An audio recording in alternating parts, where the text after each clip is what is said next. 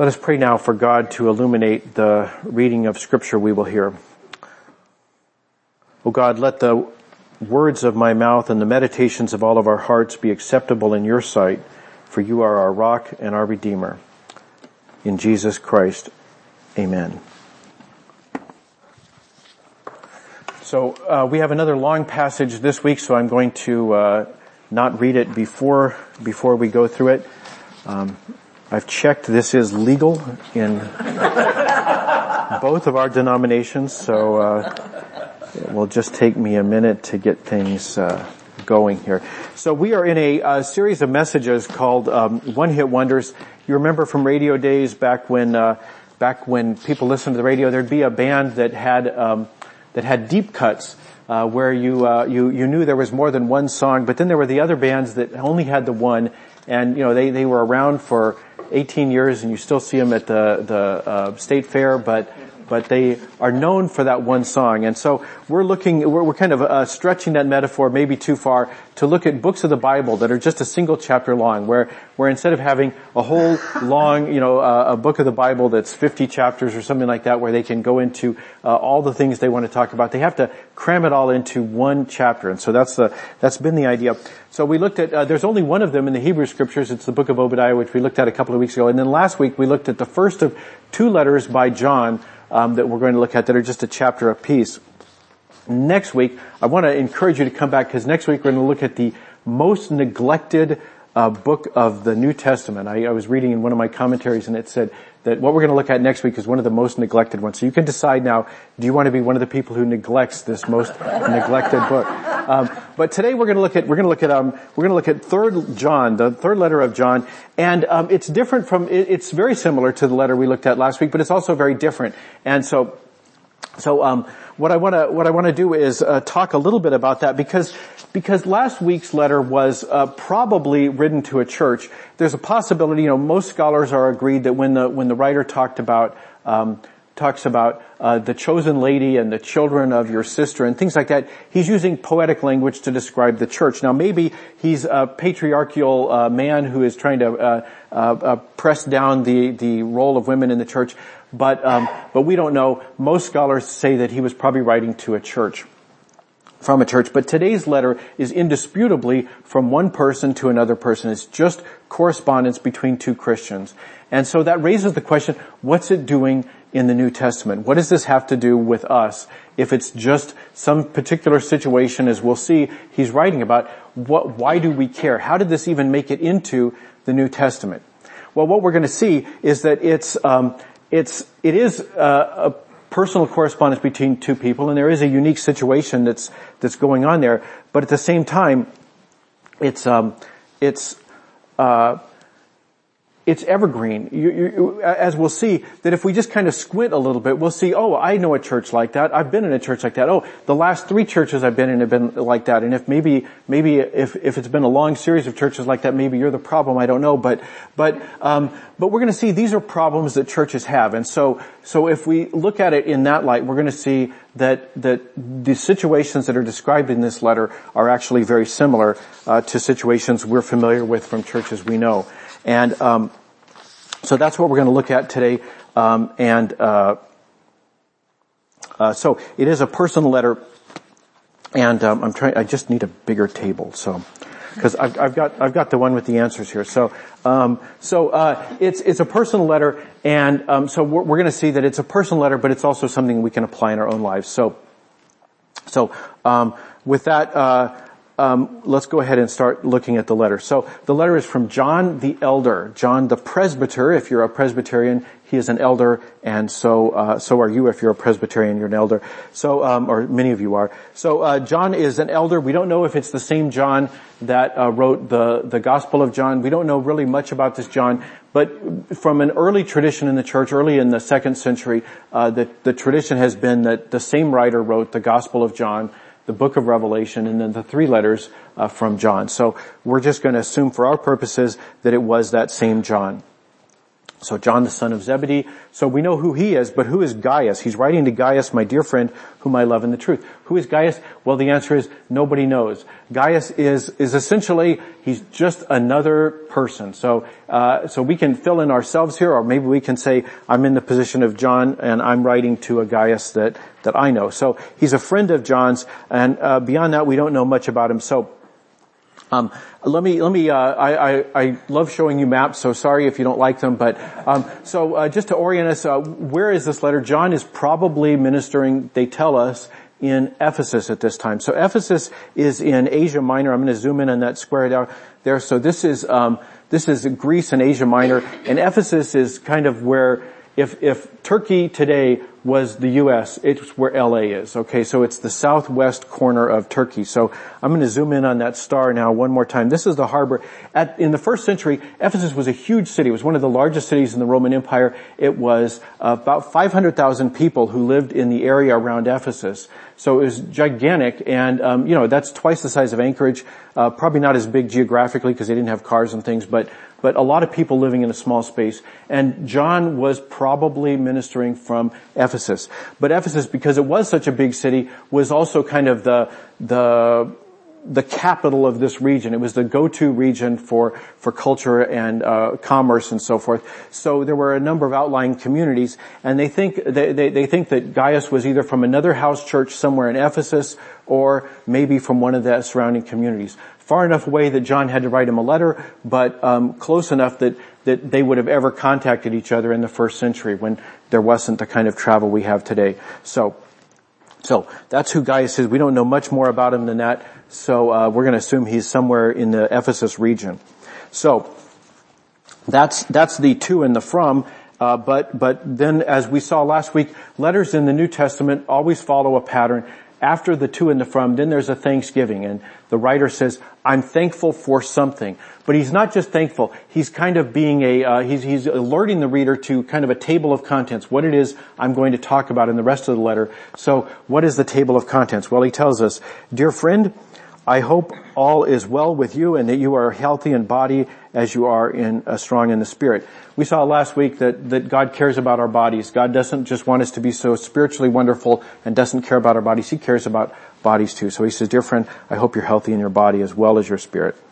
And he goes on, some of the traveling teachers recently returned and made me very happy by telling me about your faithfulness and that you are living according to the truth. I could have no greater joy than to hear that my children are following the truth. So what is the table of contents for this letter? It's going to have something to do with traveling teachers, and it's going to have something to do with living in truth. What does he mean by living in truth?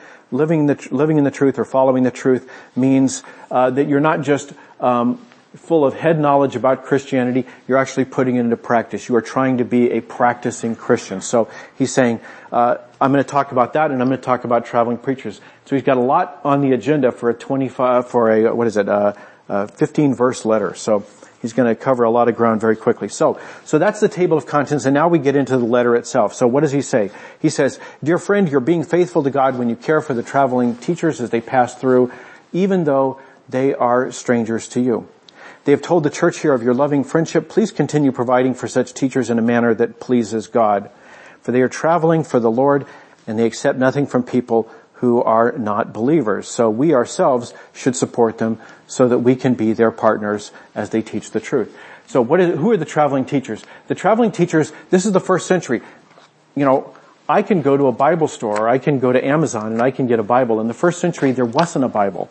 There was no Bible. There were a handful of letters that people were circulating, and that in 2 or 3 centuries would be collected together into the Bible. But at this point, there were documents and there was teaching that was not yet recorded. So the traveling teachers moved around from town to town, from the villages around Ephesus, from one house church to another within Ephesus, saying, here's the apostolic tradition. Paul came to our church just 3 years ago. We wrote down the things he said, and we're going to pass them along to you. We're going to circulate this so that long before it would be collected into a document and called the Bible, maps in the back and all the rest, before that, they had these documents and they had the teachers who carried them around. We saw last summer when we looked at Paul's journeys through Greece, we saw Paul himself was one of those people. So he had people who went with him Timothy and Luke and the others who were traveling teachers. And so he's saying, you're supporting the traveling teachers. Good for you, Gaius. That's a good thing to do. It's good for two reasons. First of all, that's how the church spreads. We find out what is the apostolic teaching. We learn from other churches who have been blessed with some teaching from somebody. We learn when they share that with us by sending us a teacher or sending us a teacher with a letter. So we should support them as Christians. He says that we don't expect non-believers to support these people, right? Why would a non-believer expect to support these people? Instead, it's the believers who should support them. So he says we ourselves should support them. But then he says, but he's saying that this is drawing on a larger situation, that you should support strangers. And this is our first point. We grow as disciples. We grow closer to being like Jesus when we extend and experience hospitality. And we see this throughout the scriptures here as well as other places. In Leviticus, way back in the Hebrew scriptures, it says, you shall treat the stranger who sojourns with you as the native among you, and you shall love him as yourself. That whether you're a foreigner or whether you're a native, you should be treated the same, that they should be not treated badly the same, but treated well the same. You should love him as yourself. In the Gospels, Jesus says, why anyone, just by giving you a cup of water in my name, is on our side. Count on it that God will notice. So Jesus commends even the smallest acts of hospitality. And the writer of the letter to the Hebrews says, don't neglect to open up your homes to guests, because by doing this, some have been hosts to angels without knowing it. So he says that it's important that we continue on this tradition of hospitality for the strangers. And then Jesus famously in the parable of the sheep and the goats, he says there will be a separation of the righteous and the unrighteous. And what will it look like? Well, the sheep will be on one side, and they will say to the king, they'll say, Master, what are you talking about? When did we ever see you hungry and feed you, thirsty and give you a drink? And when did we ever see you sick or in prison and come to you? And then the king will say, I'm telling you the solemn truth. Whenever you did one of these things to someone overlooked or ignored, that was me. You did it to me. So Jesus is saying that we should be hospitable. Jesus also says we should receive hospitality. Sometimes we're okay with giving people hospitality, but we don't want to receive it. I went to when I was in Southern California, I noticed there were a lot of people on a message board that were saying people from outside of the area were looking for hospitality. And I thought to myself, I should do that because I'm pretty reluctant to receive other people's hospitality. But then I thought about the nature of the conference. There was a lot of people from outside of the country, and I thought, honestly, I should leave those rooms that are available to people who are traveling further than I am. And so I said, well, we can afford a hotel. But I thought it over, that disciples of Christ are called not to be standoffish or aloof, but to accept hospitality as well. So the first way we grow to be closer to being like Jesus is by extending and experiencing hospitality. So what's the next thing he says? He goes on and he says, I wrote to the church about this, about the traveling teachers, about taking care of them. I wrote to the church about this, but Diotrephes, who loves to be the leader, refuses to have anything to do with us. When I come, I will report some of the things he is doing and the evil accusations he is making against us. Not only does he refuse to welcome the traveling teachers, he also tells others not to help them, and when they do help them, he puts them out of the church. Now, some of you have been in Diotrephes' church, and I'm sorry, because obviously churches are not supposed to be like this. This is a bad example for us not to follow. But sometimes people get into a situation where they don't have any accountability. There's nobody who is saying, the top pastor is on the top roll, and there's nobody he's at the top of the peak, and nobody can tell him what to do, that he has no accountability. And that's really our lesson here, is we grow when we have accountability. Diotrephes should have had some, and certainly church leaders need accountability. And sometimes the structure of the church doesn't give it to them. In our church, we actually have some means of accountability, and even if the entire church is under the sway of somebody, we have other churches within our connection that are able to exercise some accountability. So even if the whole congregation, I cast a spell on you and we all went off in this direction, it wouldn't matter because we've got other churches that would exercise some accountability over us. But it's not just a question for church leaders. This is a question for every Christian. You can ask yourself, who do I have in my life who knows enough about me and has permission to tell me, hey, you're kind of acting like Diotrephes here. You're not listening to people. You are doing things that you really shouldn't do, and you need to get some clarity about what your role is. So I think we all need to have accountability, and we see this again all through the scriptures. So in the New Testament, it tells us,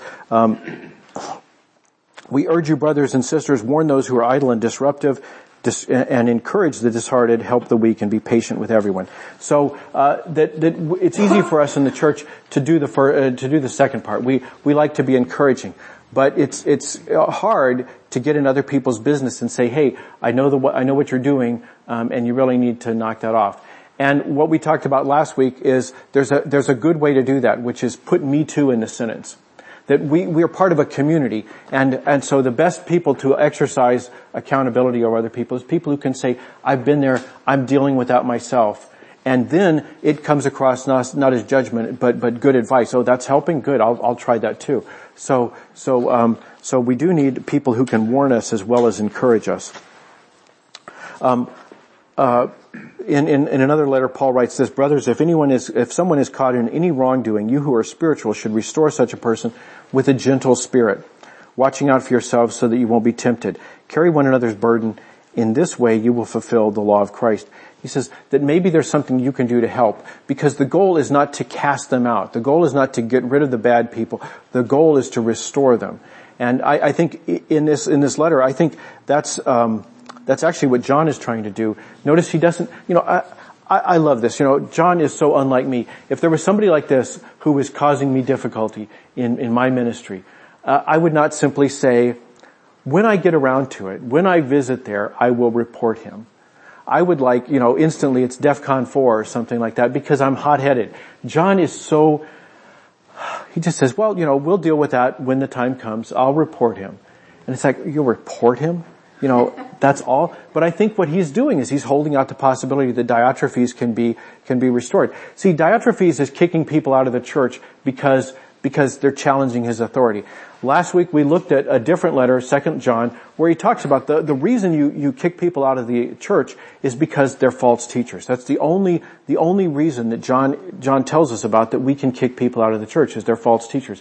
Anybody else, we just have to love them. And the purpose of excommunication is so we can do that. If somebody is so wrong and is causing such a challenge to the church that we cannot love them, we have to excommunicate them so we can, because everybody on the outside of the church is loved by the church. It's the people inside the church we struggle with. And so he's holding up the possibility that maybe Diotrephes can be restored. Diotrephes is not a heretic, he's just arrogant and disobedient. And so the hope is that he can be restored. And that there's a little side thing here, because I would go to DEFCON 4. I would have made this, the top thing on the agenda. But there's a lesson here. Troublemakers can't be allowed to set the agenda. The mission of the church is too important for us to go in whatever direction we feel like based on whatever crisis is. That the mission of the church is important. And we've all seen churches that got distracted by some controversy and they were thrown off mission for months or even years because of some controversy. There was a conflict, the one pillar of the church versus the choir or something like that, and they got off mission. And so we cannot allow troublemakers to set the agenda, and John resists that, whatever temptation he might have had. So he goes on though, he talks, what do you do with these bad examples? So he says, dear friend, don't let this bad example influence you. Follow only what is good. Remember that those who do good prove that they are God's children, and those who do evil prove that they do not know God. So he says, you're going to get some flack for this. You're going to hear people tell you that you're doing it wrong because you're not paying attention to what Diotrephes has to say. We don't know who Diotrephes is. Maybe he's in Gaius' church. Maybe he's in a nearby church. But for whatever reason, he says, keep doing what you're doing. You've been extending hospitality to the traveling teachers. Now there's a bad example. Diotrephes is not doing that.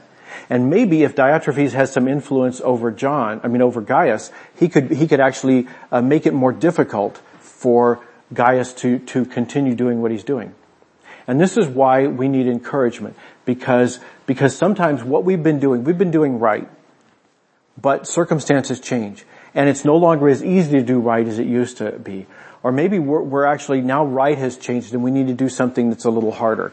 And so sometimes we need encouragement. So Gaius didn't need encouragement to do right before, but now with the negative example of Diotrephes around, it's going to be more difficult. And so John encourages him. He says, don't pay attention to the bad example. Keep on doing the right thing. So he says, so our point here is we grow when we receive encouragement. This is the reality. For us to grow in discipleship, we're going to have to face things where what used to be easy has now become hard because the circumstances have changed or because somehow or another God is taking it to a new level for us. We see this in the scriptures. The scriptures are one of the places we receive encouragement. The scriptures give us hope and encouragement as we wait patiently for God's promises to be fulfilled. And then Paul writes in the letter to the Thessalonians, he says as he's closing the letter, how do you live as a Christian? He says, encourage one another and build up each other as indeed you're doing. And the writer of the letter to the Hebrews says this, let us think of ways to motivate one another. The word motivate actually means to provoke. It's if you're trying to goad an animal down a path, you've got a little stick or something and you're trying to, keep moving bossy, right? That's goading. And he says, let us goad one another into acts of love and good work. And let us not neglect our meeting together as some people do, but encourage one another, especially now that the day of his return is drawing near. So this is throughout the New Testament that Christians encourage one another. This is one of the ways we grow is when we are encouraged. And now, finally, with all that, this is kind of side notes, right? Since I'm writing to you guys, I want to get some things out of the way. And oh, by the way, that brings me to my topic. Here's the reason I'm writing. I want to introduce somebody to you. He says, everyone speaks highly of Demetrius. So we finally get, he's wrapping the letter up and he says, oh, before I close, I was going to write you about Demetrius. Demetrius is coming to your town. He's probably the one carrying the letter. And this is a letter of introduction. In the first century, you couldn't get on the phone and say, hey, there's a guy coming. You had to actually send a letter. So Demetrius is going to be bearing that letter. And we don't know much about Demetrius either. Demetrius is somebody that John is sending in the direction of Gaius. Now, is he going to relieve the situation at Diotrephes' church? Is he going to somehow help out at Gaius' church? Is he one of these traveling teachers? Maybe he's carrying some letters from Paul or somebody like that. We don't know who Demetrius is. It's just the only thing we do know, in fact, is that he's a friend of John. John vouches for him. John uses his leverage to introduce him. He says, everyone speaks highly, as does the truth itself. We ourselves can say the same for him, and we speak the truth. Everyone speaks highly of... That's the problem. The verse is in there twice. So it's only there once in the real book. So, it's a slides, okay, cut and paste. So, alright. So, and then he closes the letter, and so, as we saw last week, he wraps it up this way, pretty much the same. I have much more to say to you, but I don't want to write it with pen and ink. For I hope to see you soon, and then we'll talk face to face. And then I thought this was interesting. He says, peace be with you. Your friends here send your greetings. So this suggests that it's a pretty small area. He's not talking about the far side of Turkey. He's talking about someplace, that there would be people who knew each other. And he says, your friends here send you greetings. Please give my personal greetings to each of our friends there. So, that leads us to our fourth point. We grow when we have Christian friendship. We need people like John who can vouch for us. We need people who can introduce us when we have not done what we wanted to do. Some of you know the story of Paul and Barnabas. Paul has converted to Christianity and nobody will touch him. He's radioactive because he's been persecuting the church. But Barnabas comes along and introduces him to other people. In the same way, John introduces Demetrius to Gaius and he says, everybody vouches for him. He's okay. You can trust him. We need people who can do that for us. We need people who can vouch for us. And we also need sometimes to be that person, to vouch for another person. So in order to do that, we need to have friends. In the Hebrew scriptures it says this, in the Proverbs, a friend loves at all times and a brother is born for adversity. So if you're not living in all times or facing any adversity, you don't need a friend. But if you do have adversity, then you need a friend. And why do we need one? Two are better than one, for they will have a good reward for their toil. If they fall, one will lift up his fellow, but woe to him who is alone when he falls and has not another to lift him up. But we see it in the New Testament as well. As early as Pentecost, what do we read about the early church, right? They have just been founded. There's 3,000 Christians, and what do? It says they devoted themselves to the apostles' teaching, so they study the Hebrew scriptures as interpreted by the apostles, and to fellowship. That on equal balance, do we think of fellowship as having the same weight as the sermon? Downstairs after the service, if you have coffee, does that count as much as coming to worship? Well, in the early church it did. They're both listed as being of equal importance there in the account of Pentecost. And Paul writes this in Romans, don't just pretend to love others, really love them. Hate what is wrong, hold tightly to what is good, love each other with genuine affection, and take delight in honoring each other. In order to do that, in order to obey those commands of Paul, you're going to have friends. Or if you obey them, you will wind up with friends. So you need friends. So I will close with these two questions. How do you use your influence? Do you use your influence like John, or do you use it like Diotrephes? Do you try to shore up your own power base, or do you lend it out to other people? Do you say, here, Diotrephes, I will vouch for you, right? I will give you some of my prestige, some of my authority, and you can use it as you see fit. Or do we use it like Diotrephes? Do we kind of hold on to it and try and amass it? So first question, how do you use your influence? And then that leads to the second question, can you close your letters like John did, where he's talking about the friends here and the friends there? I was thinking to myself, what would Diotrephes' letter be like? I greet all of you, and you, my loyal subjects, greet me, or something. What does Diotrephes say? Can he close a letter the way John did, talking about the friends who are sending friends greetings? This